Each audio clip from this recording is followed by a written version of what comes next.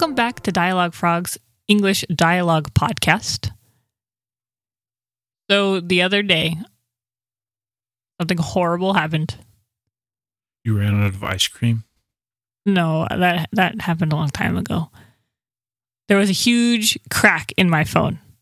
And I don't know what happened to my phone. I don't know what I did. I didn't drop it. I didn't throw it at a wall. But I wake up and it is cracked. I usually take very good care of my phone. I've never lost it. I've never run over it with a car.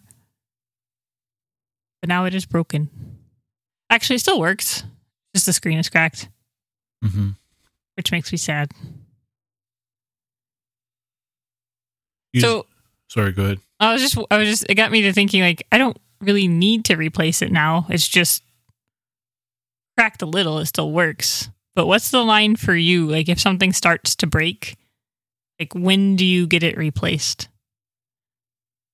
I think it depends on what it is for me. Like,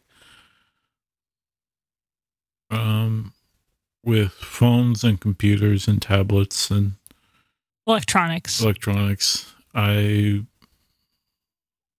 like to replace them early, I guess, because I think it's more of just winning a new thing, to be honest. But with other stuff, maybe stuff that's developed like in a sentimental attachment, it is a longer, you kind of let it coast as long as you can without trying to disturb the... That's probably what it is for me and my phone, because I've had my phone for a long time and I'm kind of proud that it was in perfect condition for a very long time. Yeah. And so maybe I formed a sentimental attachment to it. It's been with me through a lot.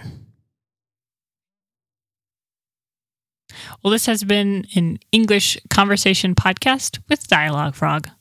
For English transcripts and English vocabulary lists for today's episode, please visit dialoguefrog.com.